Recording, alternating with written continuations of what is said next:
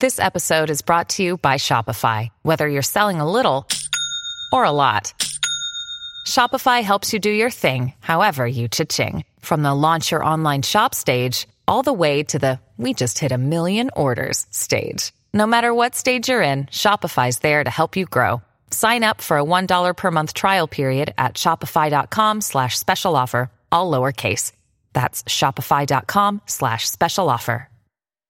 At Evernorth Health Services, we believe costs shouldn't get in the way of life-changing care, and we're doing everything in our power to make it possible.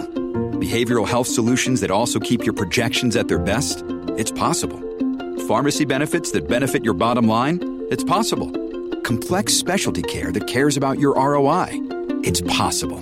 Because we're already doing it. All while saving businesses billions. That's Wonder made possible. Learn more at evernorth.com/wonder.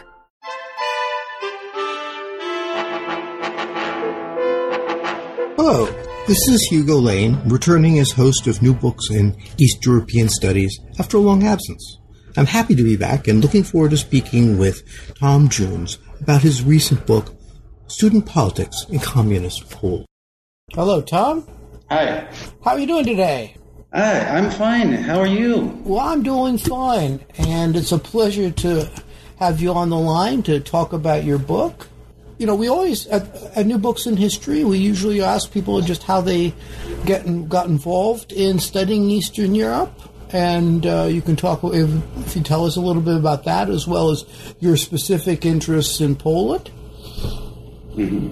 Well, first of all, thanks for having me on the program. And as to, how did I become a historian of Poland? And it's, in a way, it's a long and complicated story, and I'll try to be very brief.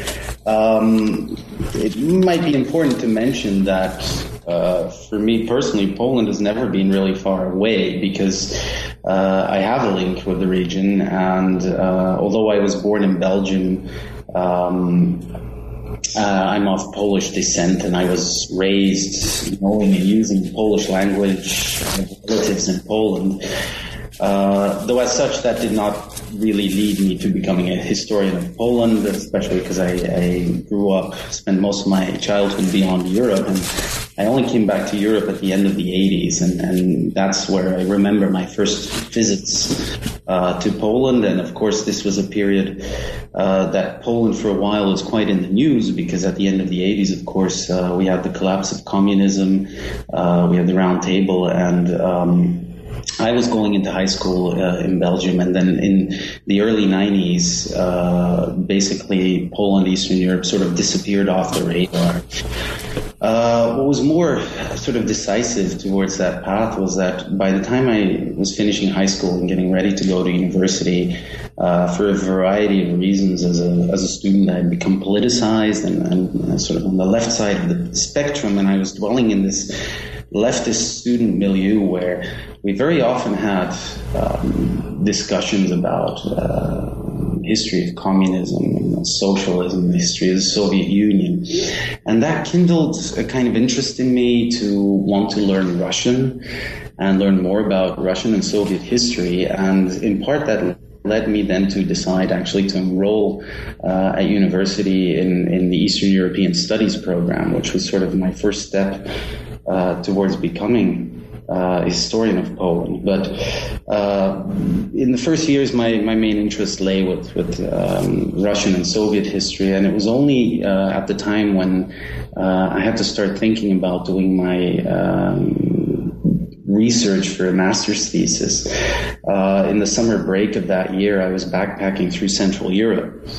And when I arrived in Warsaw on the first day, I passed the university campus in the center in Krakowskie Przedmieście.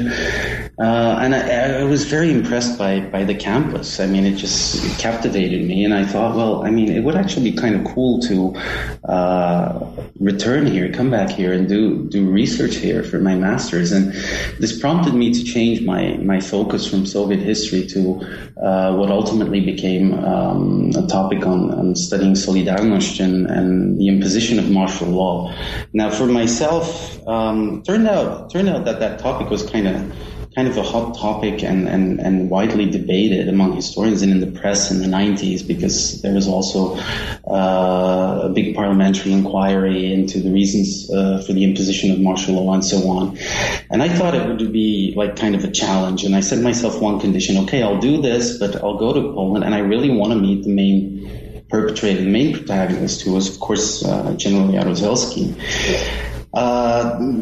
To cut a long story short, I succeeded in doing that. And I did my research, and I found it fascinating, and I really got hooked through that research on the history of communist Poland. And then a few years later, I decided to go to grad school and do a PhD in history. And it really didn't take a lot of time or imagination to figure out that the research I wanted to do would be on the history of communist Poland again. And it was around this time also that the idea emerged to study the student movement under communist rule. Now, yes, and that's an interesting topic in itself, and because, of course, people always talk about '68, but we tend to think about the workers' movement more, and then the cooperation with the workers' movement was something like CORE. So, what was the reason for focusing on students and student movements? Well, initially, I mean, sort of how the idea came to be crystallized to venture on that path was the result of some discussions I had with my then supervisor.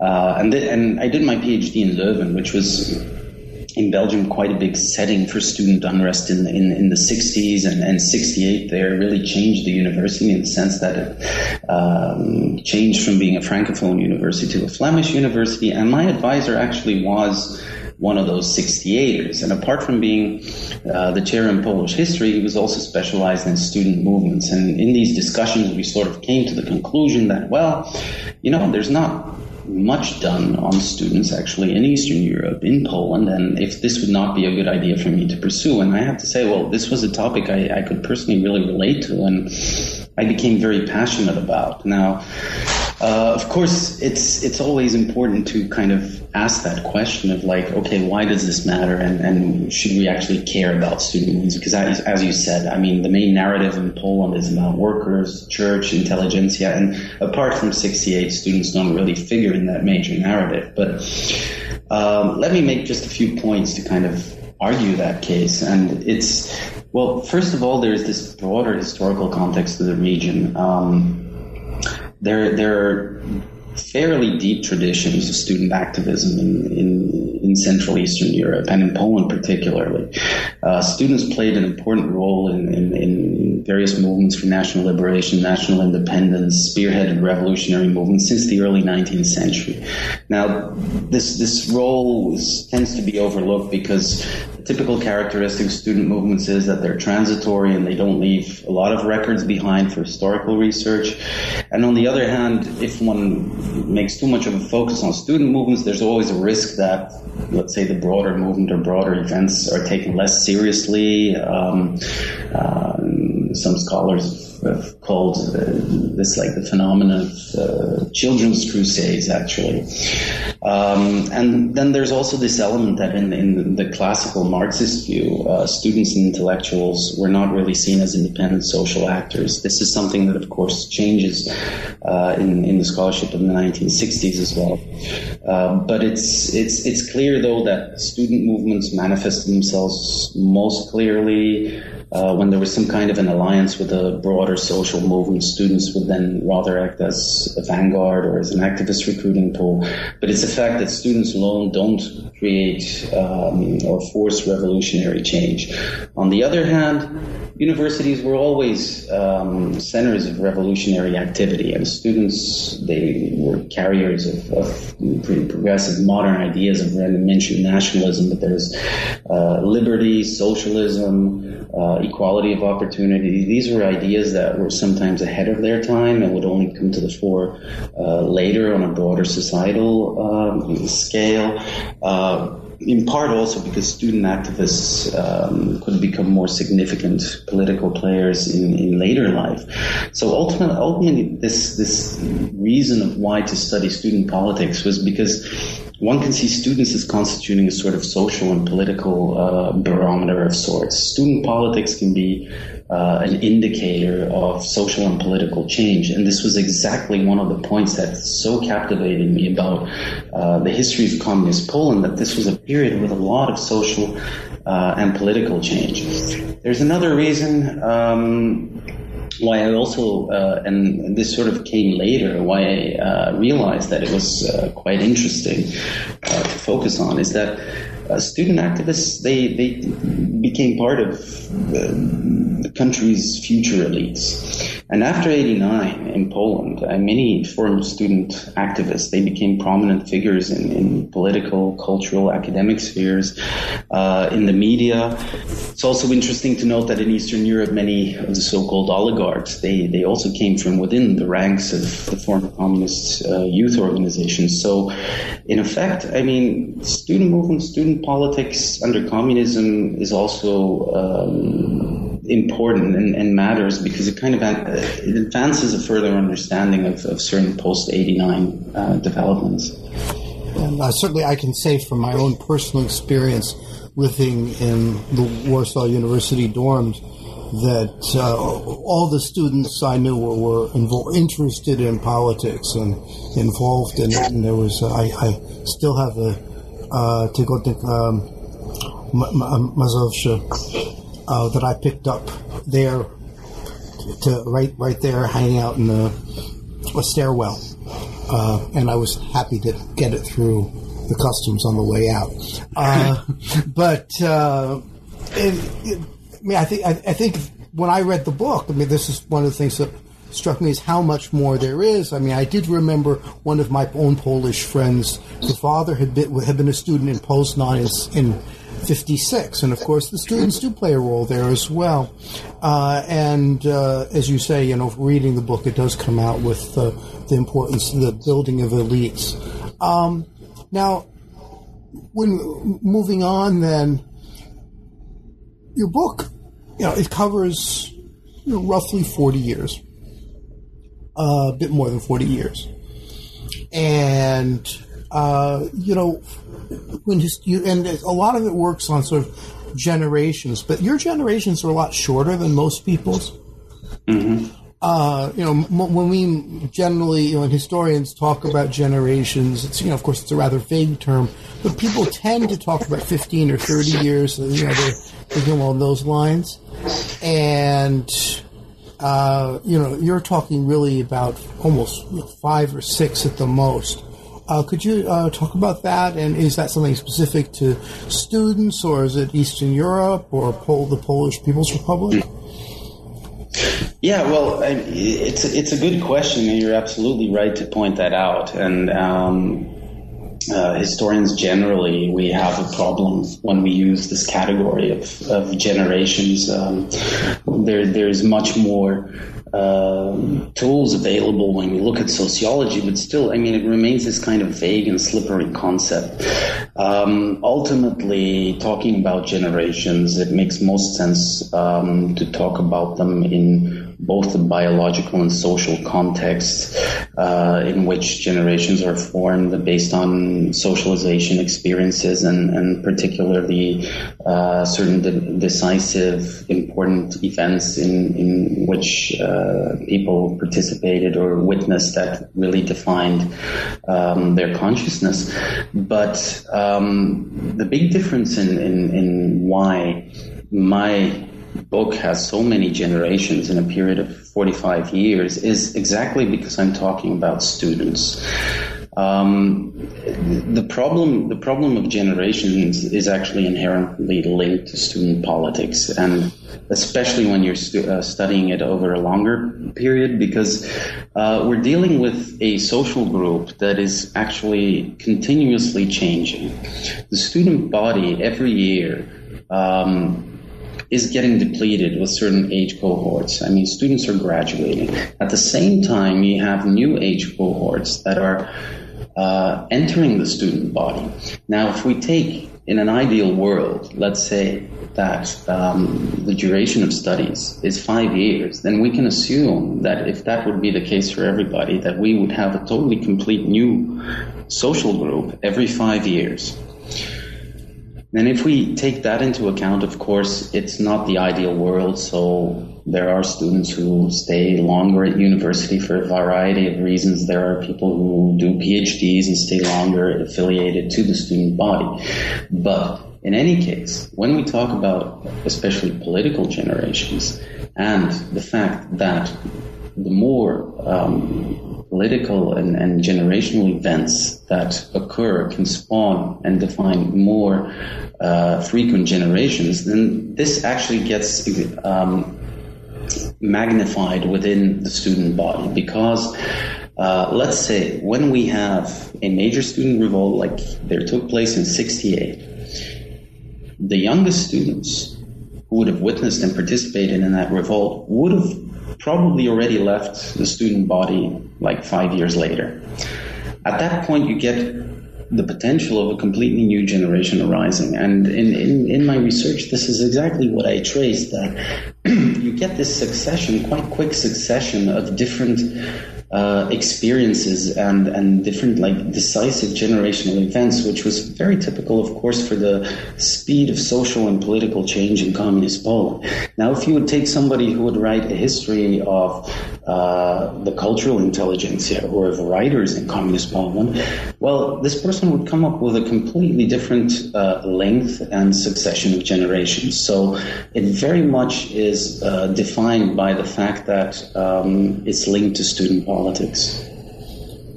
Okay, and why don't we start going through those generations? I think, you start chronologically, and, I think one of the biggest differences is between the first generation, which you say or suggest has a lot to do with pre-war conceptions, and then the second generation, which you say is the one that were that became the most stalwart supporters of the PR regime. And what happened with that, and why? And why was there never another cohort of students that was as beholden to the regime as those that came to the university in the years of Stalinism? Mm-hmm.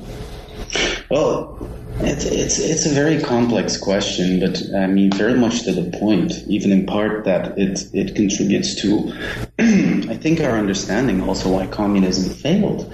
Ultimately, and as you already said, that sort of first generation of students right after the war, it was very much transitional. I mean, there were still people remembering the pre-war era, during the war, continuity being then, and then they leave the university while the communists are actually starting to build socialism. So this is accompanied, of course, by enormous social and economic change. I mean, they enact a 6-year plan. They start industrializing. They need to create a working class because Poland was still very much an agricultural country. They needed also to create a new intelligentsia, a new educated class that could actually help build socialism and would kind of represent this utopia of the new socialist men and women. And this is exactly what happens in this period. And let's also not forget that this is a relatively short period. I mean, this is a period that starts more or less the Stalinist period in academia in 1950 and ends towards the middle of the decade with de-Stalinization. And you have three elements basically that are of important to sort of understand your more general question. First is demographics. Second is the regime's economic and political policies, and third is, of course, the general attitudes within the student milieu and the student body. What happens in around 1950, so late 40s, 1950, the regime realizes that, well, we need experts, we need to create this new intelligentsia that will build socialism. So they immediately embark on a more enhanced higher education program. They initiate some reforms as well. But what they do due to ideology, they also try to change the class background of the student body. So they try to bring in also a lot of students from worker and peasant backgrounds. There was a third category at the time, which was called the working intelligentsia, which was sort of this loophole through which your more traditional students would still get into university. And for these young people from worker and peasant backgrounds, and it's important to note again the demographics, within a period of 5 years, the student body basically doubles from around 50,000 to 100,000, which is enormous. At no point in the rest of the history of communist rule in Poland do they have this kind of relative increase in such a short period of time. And for these young people who are part of that, part of those cohorts from working sources, they're getting opportunities that they would have never been able to dream of before the war. I mean, they can go to college, they can get an education, they can make a career, they can get an apartment, they can live an urban life. And they become eventually the new elite in communist Poland, and many of the top positions in every sphere of the political and the economical institutions at the end of the 80s are still very much occupied by members of this generation, exactly because these members, they become dependent upon the regime for their careers, for their livelihoods. Now, politically, this generation and this period becomes somewhat of a problem that will never get resolved throughout the period of communist rule. The overall majority, and there's a huge ideological drive about the Stalinist period, and the overall majority of these students, they turn out to be outward conformists, and but they're not completely like believers in the utopia, but still, like I said before, this dependence really defines them, so they're very loyal to the regime. The problem arises that a minority, still a significant number of people, but a minority actually are true believers in this utopia, in this building of a new world. But it is exactly these people who rebel during de-Stalinization and rebel against Stalinism, rebel against the regime, cause trouble for the regime. And this becomes dangerous because the regime is actually confronted with a kind of paradox. On the one hand, they want loyalty, they want conformism. They don't want actual political passivity, but on the other hand, they don't want too much politicization. And there's this tension that arises that the regime never manages to resolve, because like once a group of students gets politicized in the 60s, they ultimately instigate the revolt of 68. So this pattern keeps on repeating. At the same time, this should be seen, of course, against the backdrop that after de-Stalinization, the regime sort of loses its totalitarian utopian drive. At one point, they're no longer talking about building socialism, building communism. It's all just really existing socialism. What you see is what you get. The system is stabilized. But at the same time, you have a demographic evolution, one in which the student body still grows. So ultimately, it doubles again by the end of the 1960s to just over 200,000 students. And then by the end of the 70s, it's already bigger than 300,000 students.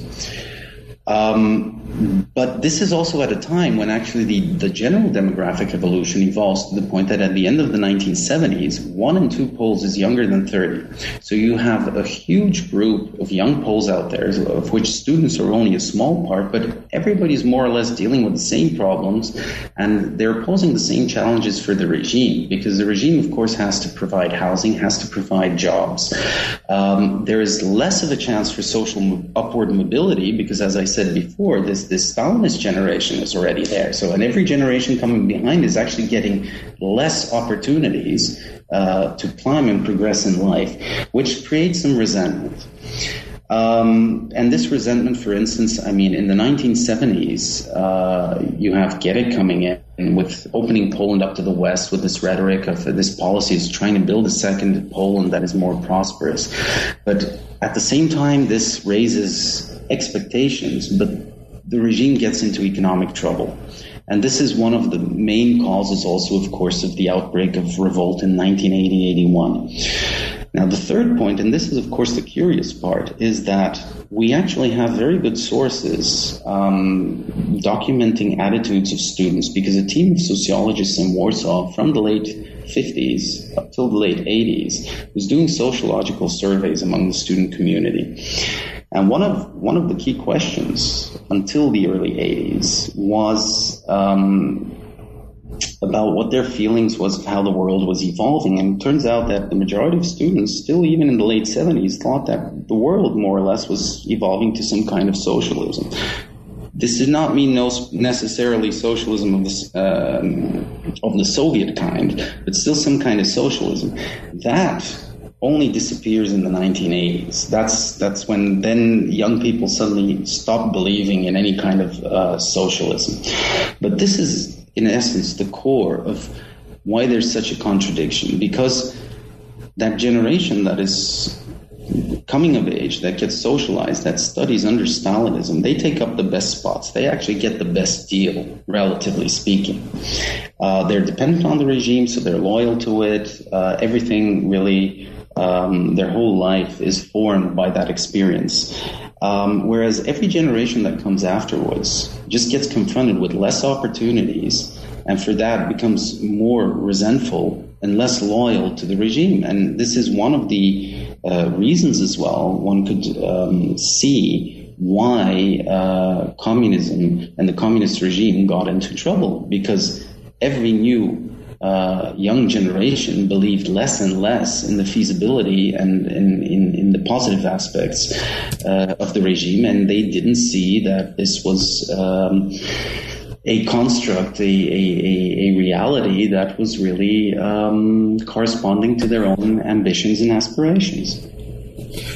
You know, I'm thinking about this, and one of the people who's very interesting, you talk a lot about Po prostu and the student newspaper, and what kind of came to mind there as we were talking about this is the curious case of Jerzy Orban. Mm-hmm. A man who really did seem to fit that earlier Stalinist view. He wanted very much to be, he tried 4 times to get into the Communist Party. Yet, he's crucial to this critical side of things as well. Where do you put someone like him? Well, I put him exactly with that cohort of, let's say, true believers, because especially this role of po prostu, this is really where it comes out of these radicals, these young people who want to build this new world and see that not everything is as it should be, which only gets worse once, of course, in Moscow, Khrushchev delivers his secret speech, which was then later also disseminated in Polish translation. It was quite widely available.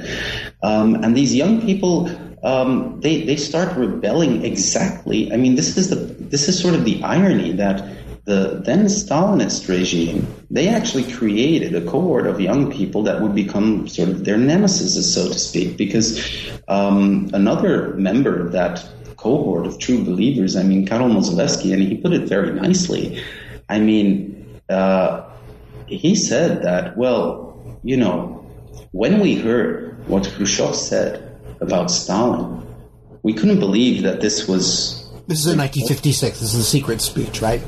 Yes, this was a secret speech. So after reading that, and like I said, it was available. There were like 30,000 copies available in Polish translation. So it was known within weeks on a very wide scale what was said and what was criticized about the Stalinist regime.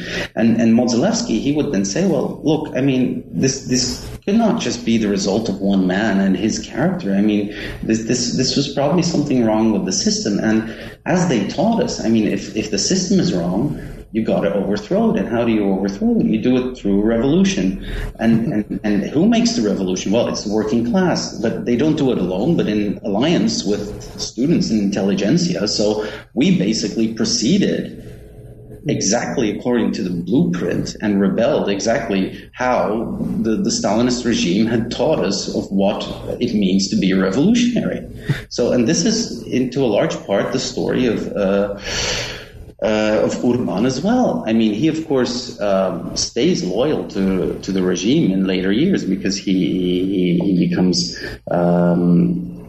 the speaker for Jaruzelski in the 80s and so on. But actually, he's one of those very interesting types who in the mid-50s come out of this Stalinist camp and exactly really spearhead the struggle against Stalinism and for de-Stalinization. So, we won't talk too much about the Mojlevsky and Kuran letter, but the aftershock of that, which is 68, one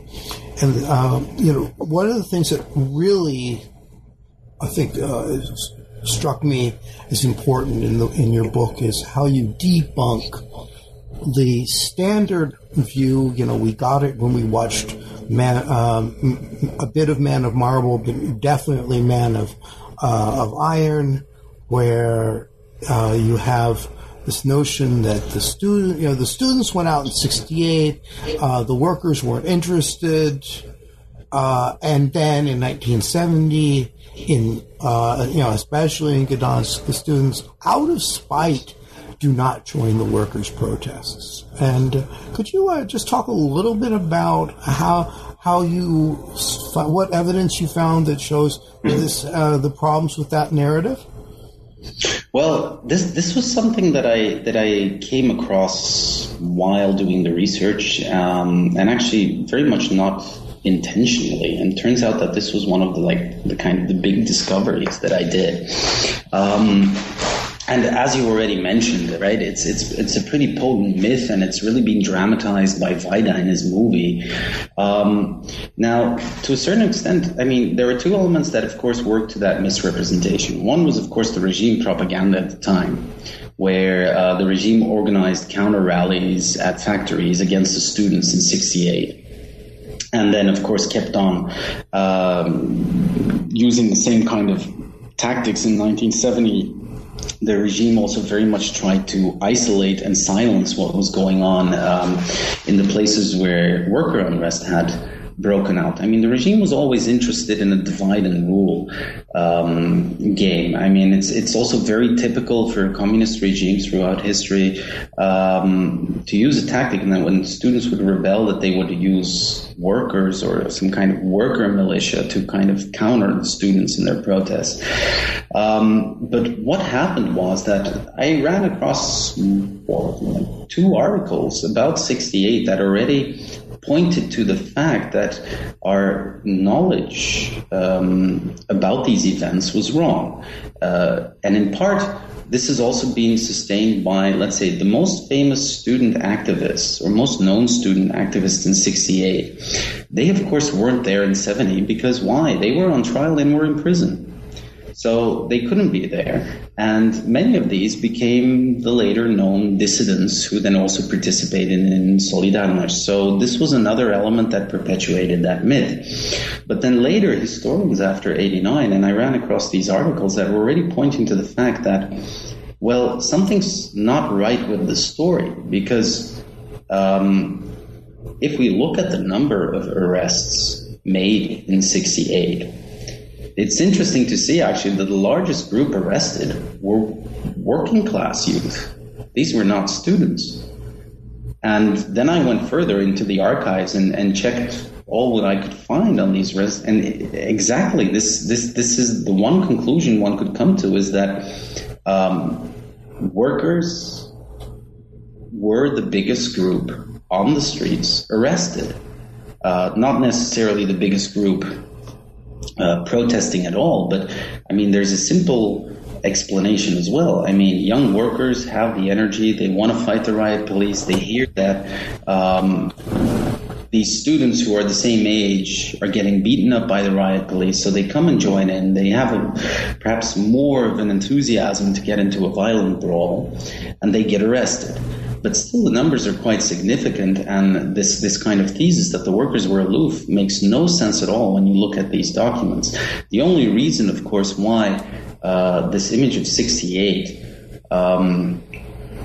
sort of got projected is that afterwards, the main, or let's say the most known repression that was a consequence of the revolt was against mainly groups of students. And then coming to this conclusion, I was already thinking along generational lines. Well, rather the common denominator of the revolt seemed to be youth. Now, given the closeness of the two revolts, I decided to check if I could find any traces on the 1970s and on the 1970 revolt. And this was, of course, a bit more tedious because, the places which had seen the biggest worker protests, these were not really big or even at all academic centers. So by default, you wouldn't have a lot of students there. Then there was another element, which is also quite important in the overall narrative when it comes to workers and students. These worker revolts tended to break out at times when students were not there. So either during exams or during university holidays, university breaks. So you wouldn't have a lot of students around as a group to actually join those revolts. But then I came across some memoirs, and even one of them was by Lech Wałęsa, who actually makes this allusion that, workers actually joined the students in 68. And I'm thinking, well, if they joined in 68, is it really true that students would have stayed aloof in 1970? Because that wouldn't have made sense. And again, I ran across some testimony already it was about Gdańsk, and there the author in question actually argued that students were present, but they weren't present as a group because it was right before the Christmas holidays and a lot of students had left. But they did go out on the street and support the workers, but they were just not that visible. And then this was an interesting case, but probably not enough to try and trace the student participation in it. So I came up with the idea that let's check the student towns. And I went to the archive in Kraków, and I just came across documents from the security apparatus and from the police records from the militia that apparently, first of all, there had been a huge operation to try and neutralize the student milieu before they introduced the price hikes that led to the worker revolts. But then secondly, despite that actually hundreds of students came out on the streets in defense of the workers once the news had leaked out that workers had been shot. And then in the arrest records, it turns out that most of these people who had come out on the streets were people who had been seen or arrested in the March 68 revolt in Kraków. And I sort of had my smoking gun where I realized that, again, you get a revolt where, though the milieus are more spread out, it's the same young people or the same age group that is coming out on the street, revolting, using the same slogans. And in a sense, we should probably redefine our understanding of 68 and 70 as part of a broader sort of moment of generational revolt against the communist regime at the end of the 60s. So more like the West than we think I'd say even more. It was actually more a case of solidarity, because in the West there was more of a difference between students and workers. The student milieu was very much differentiated, still very much seen as elitist. It's really during the revolts that students realized that they want to go and see the workers. There's an important thing that one also needs to take into account about communism in Poland, is that young workers and students, they were socialized using the same political language. They had less trouble crossing these kind of class boundaries and understanding each other. So the divisions by default were a bit less visible between the student milieu and the working class milieu. So, but yeah, ultimately, we can sort of say, if we go beyond this very narrow symbol of 68, that we were basically dealing with a similar generational revolt, East and West. And that sort of paves the way, of course, for what then unfolds in the 80s. In the 80s, I have a personal interest in, because I have experience. I studied at the Catholic University of Lublin in the summer of '85, and then spent the rest of the year at Warsaw University in '85, '86.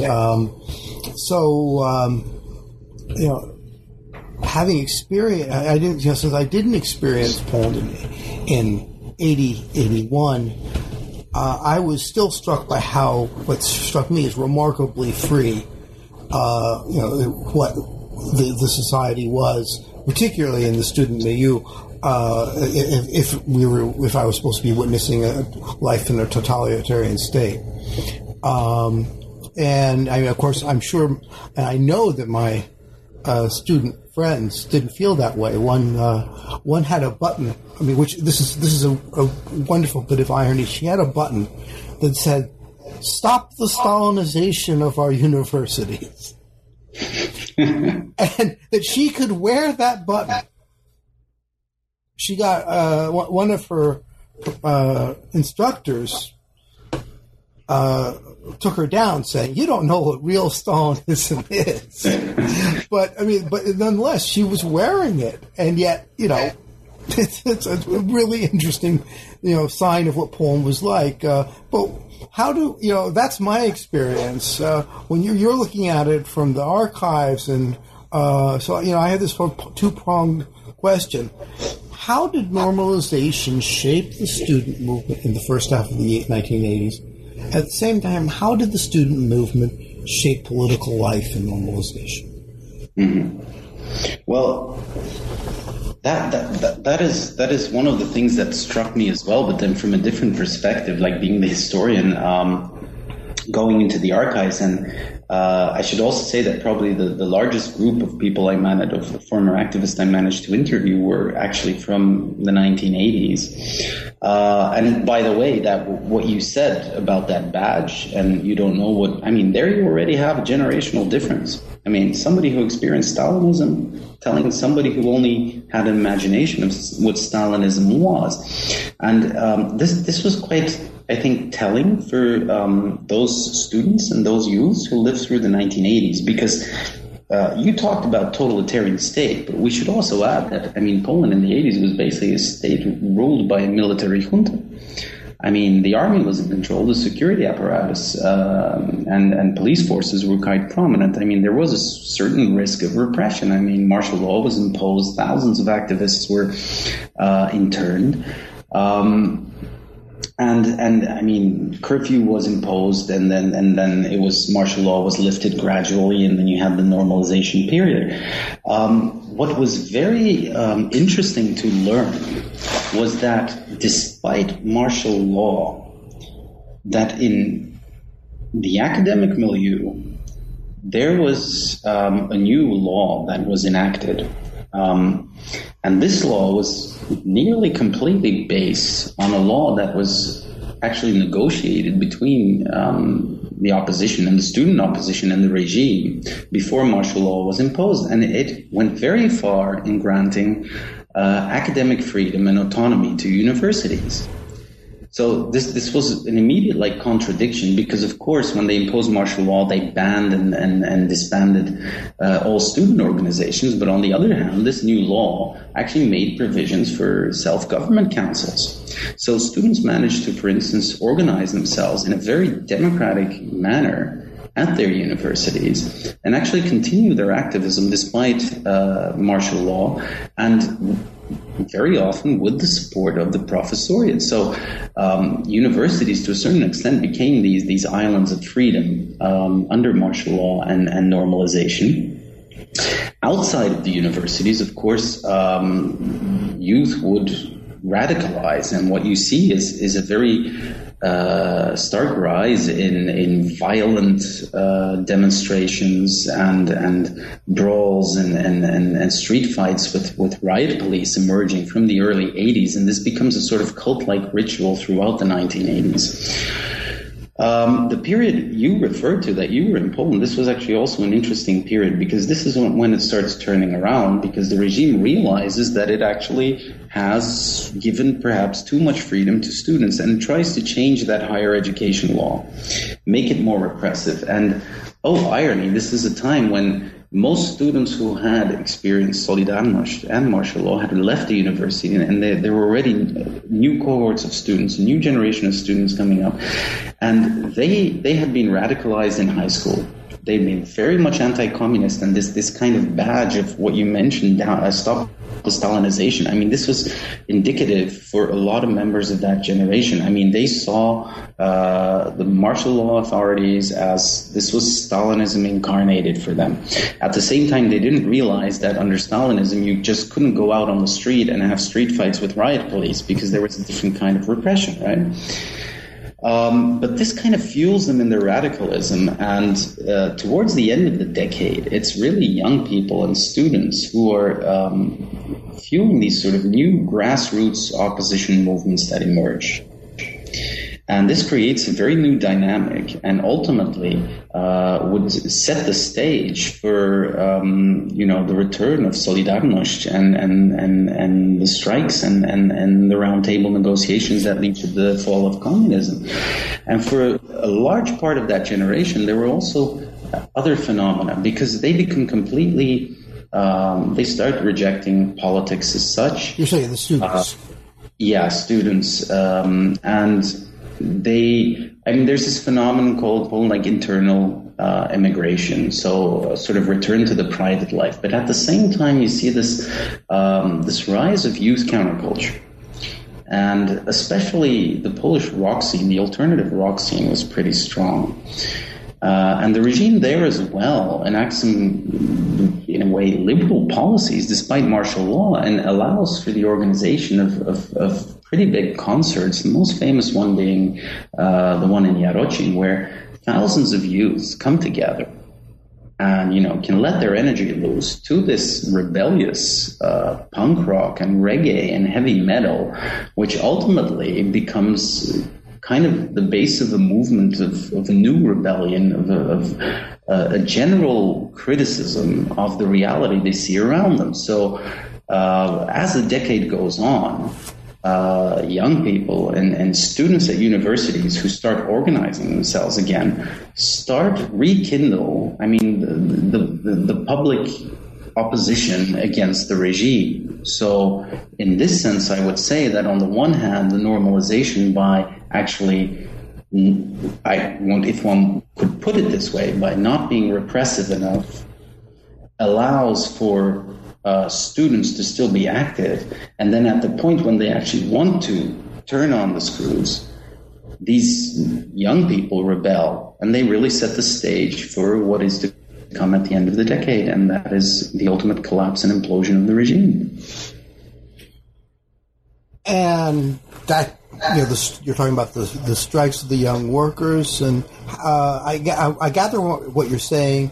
The students were playing a role in, we're talking about 1988. This, the which pushes the buttons that sort of wakes up the older generation to say we've got to do something. But I was struck. You say that the students played a role in that, but you also speak of this moment of the round table as being a moment of betrayal for the student movement, and that's an interesting phenomenon. What happened? Well, it is indeed interesting, and as historians, we can always benefit from hindsight, and I would even say that there was a certain logic to what took place. Students, as I just said before, and young people, also high school students and so on, they became quite active in these new contesting oppositional grassroots movements. And then in early 88, so this process goes on, and students actually, meanwhile, revive the old band Independent Students Association that had been founded during the Solidarność period. And that was sort of a direct linkage with that period, and it was a strong statement. And what happens is that in March 88, you have the 20th anniversary of the student revolt in 68. And all these oppositional students decide to do something. And they come out in force, and their demonstrations are quite successful. Their rallies are quite successful. Some of them get pretty harshly met by the riot police and so on. But what they see is that their movement is growing, that their movement is strong. These students as well, they've been busy in the underground press, printing their underground journals and so on through the 80s. So they had gained a certain expertise in political organization, political agitation. This was also a period, so late 87, 88, the regime tries to enact some economic reforms because they see that, well, the crisis just isn't going, we need to reform more. And then they decide, instead of just going ahead with it, to have a referendum. Which they then also lose, but they try to go ahead with the reforms anyway, which also means, well, the typical set of price hikes and so on. And the workers react. You get worker strikes in May. And these are workers that actually, again, they don't have any first-hand memory of the Solidarność period at the beginning of the decade. These workers are the same age who lead the strikes, who initiate the strikes. They're of the same age as the students. In fact, the old Solidarność leadership was against the strikes initially. This is an important aspect. But who comes to support these young workers? It's the students. They go to the factories. They start helping the workers organize. They share their expertise with printing, with agitation, and so on. Plus, they initiate solidarity strikes at the universities. And through that, while the strikes were a lot less numerous than at the beginning of the decade when Solidarność was founded, they actually managed to give the strikes quite some visibility. So it's a psychological blow to the regime because from the archival documents that I consulted from right after the strikes, you have discussions in the Politburo where they are saying the biggest problem we have right now is youth. We've lost them. We've lost. We need to get out of this mess. Now, to make it worse, a few months later, in August, when, of course, there was a summer break, workers go on strike again. And this time, students actually also go to the factories despite it being vacation because this generation of students is just so politicized, and they go and they stand with the workers. And again, that strike movement then catches the attention of the regime, and they decide the only way to get out of this is to start negotiating with the opposition. But they don't want to negotiate, of course, with these young rebels. So they negotiate with the people they know from the beginning of the decade who are more moderate at the time. And actually, the old Solidarność leadership strikes a deal they will end the strikes in return for negotiations. And this is ultimately the process that then leads to the round table. Now, when it comes to the betrayal, it's quite an interesting story and we can illustrate it best by a quote from Lech Wałęsa himself, who, when the round table starts, and also being conscious at the time that, students played a role, and these radical students, they weren't happy at all that the opposition was going to negotiate with the communists because they didn't want to negotiate. They wanted to overthrow them. Radical and young as they were, that's what they were. The most radicalized part of the student movement was so anti-communist that they would not dream of striking a deal with the communists. They did not believe in that kind of strategy. But Wałęsa even says that any agreement, just like a good table, should stand on at least three legs. The first was Solidarność, the second was Rural Solidarność, and the third was the Independent Students Organization. Now, these were three organizations from the Solidarność period that had been disbanded, suspended, delegalized. So the point of them was that these three organizations had to be legalized. That was the condition of the opposition going into the negotiations. What happened was that, Solidarność gets legalized, but ultimately the opposition agrees to not legalize the student movement, the student organization. This is mainly why the Round Table is seen by the radicals as a betrayal. And at the same time, the students, they start rebelling against the negotiations, and there are a lot of violent demonstrations happening in some of the most radical academic centers. And this even turns the student movement actually into the kind of black sheep that is being used by the regime vis-a-vis the opposition. And it's also interesting to note that the only sub-table at the Round Table negotiating process where there was no agreement reached was the one dealing with youth. So ultimately, when the Round Table concluded and provisions were made for the first semi-free elections, this was done without having consolidated any achievement for the student movement. And the student activists basically saw this as a betrayal of their interests by the opposition, who was then supposedly negotiating in their name. And they held one last national strike, but in the end, most of them anyway went to vote because they saw that they were engaged in the electoral campaign and of Solidarność, and they realized that this was an opportunity to at least show their defiance by voting for the opposition, because of course nobody knew what would happen the day after, and that Solidarność won with such a landslide, and that this would lead to the end of communism. But the fact remains that the students very much got alienated by the elder opposition during the negotiating process because they were basically cut loose. That is an interesting story. And carrying on with that, because this touches again on that,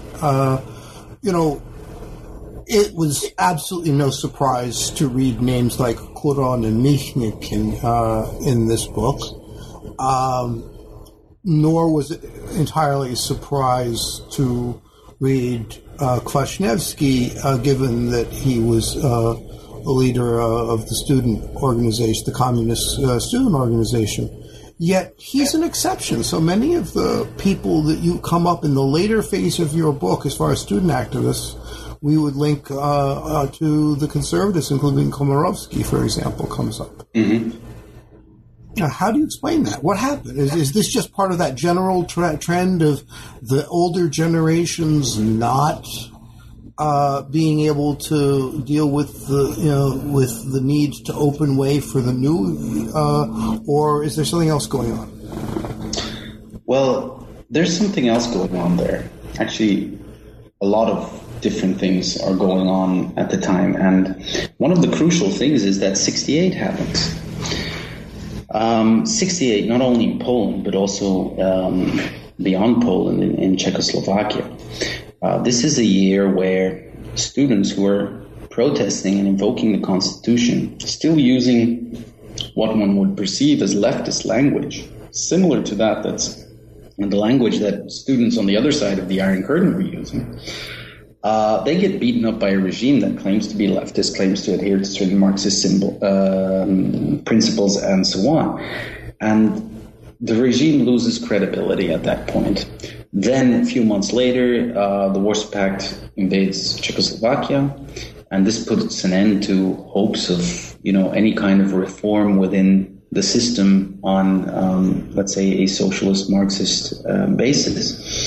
What happens in the West is that students after 68 fails, part of them really radicalized towards the far left.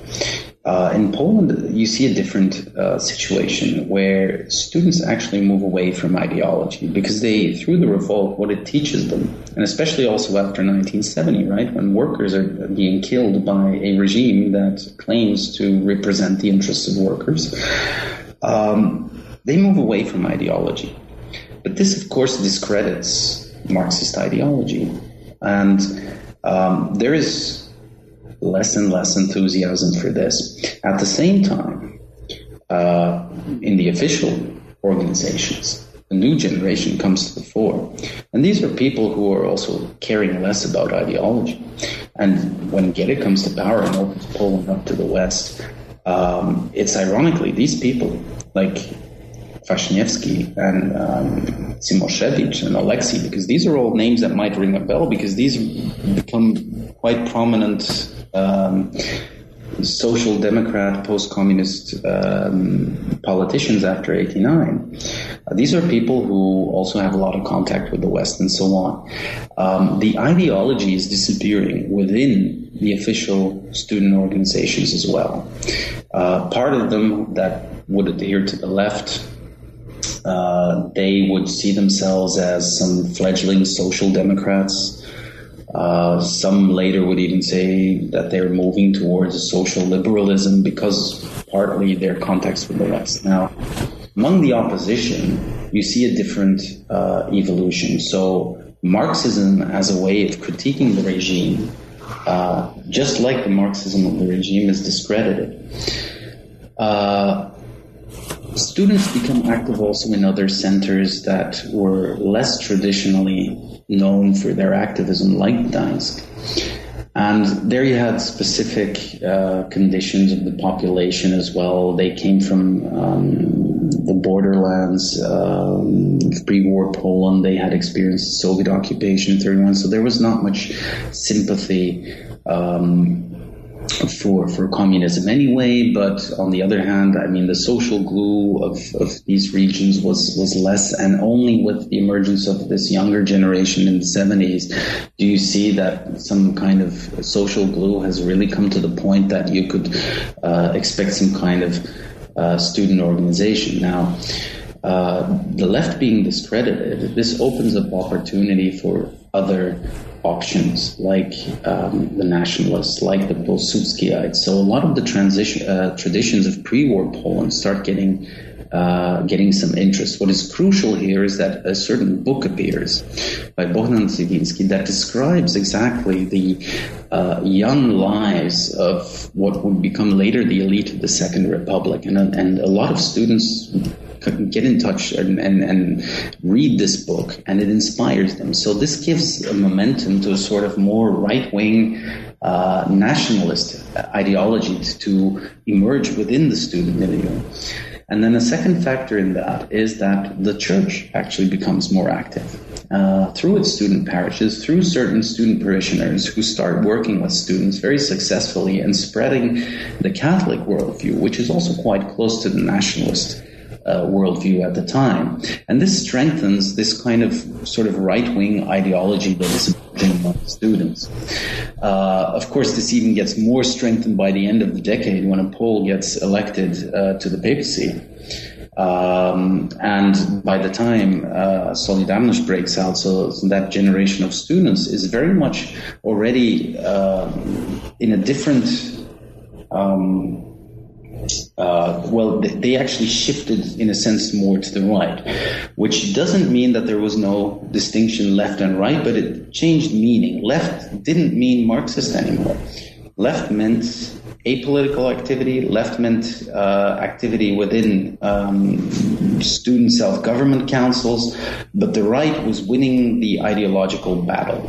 And as I mentioned before, that we have these sociological studies. So in the 80s, we noticed that the idea of socialism is no longer, in socialism, in even the non-Soviet kind of social democratic, whatever they imagined, wasn't popular anymore. So this opens up really the space in which this kind of right-wing, nationalist, patriotic, Catholic worldviews take hold within the student view. And of course, it's a period when there's less repression, so they are also much easier articulated, and they get then spread because students are by that time already printing their own underground journals and so on. So this, to a large extent, explains this kind of ideological shift. The seizure, the breaking point is really 1968, in which Marxism gets discredited. And then, of course, this evolution of this right ideology appearing. Now, it's also interesting to note that you see a similar situation emerging a few decades later, and exactly with the same protagonist that you might encounter in my book. Because, in a sense, as I said at the outset of our talk, I mean, student activists, they tend to become more important political players later in life. So a lot of these student activists from the 70s and the 80s, they go into politics later, and they really come to the fore in the late 90s, early 2000s. And this is one of the explanations one can put forward why right now in Poland you have a sort of pluralism on the right and a non-existent left, because those who are the post-communist left were exactly still the people who were actually the student activists in the official organizations in the 1970s. The students that shocked me, my jaw dropped, and I know I'm not the only American who had the experience of having Polish students tell me how much they like Reagan. And, oh yeah. I mean, it was the norm. I mean, it was. I mean, you expected it from old men who told me that, but it was when the young men told you that, my age, it was quite a shock. But this has been a wonderful tour of your book. I really enjoy it. I recommend it as a new way to look at how communism unfolded and unraveled in Poland. But what are you working on now?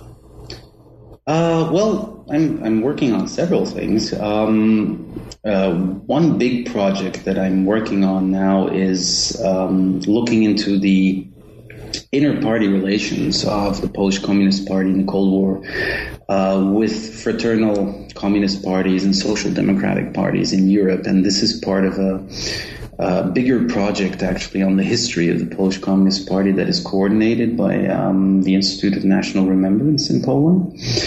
Apart from that, I still work because, as I said, I'm kind of passionate about student politics, so I still work on student movements in the Cold Era, but rather than from comparative perspectives. So I got some smaller projects running in that.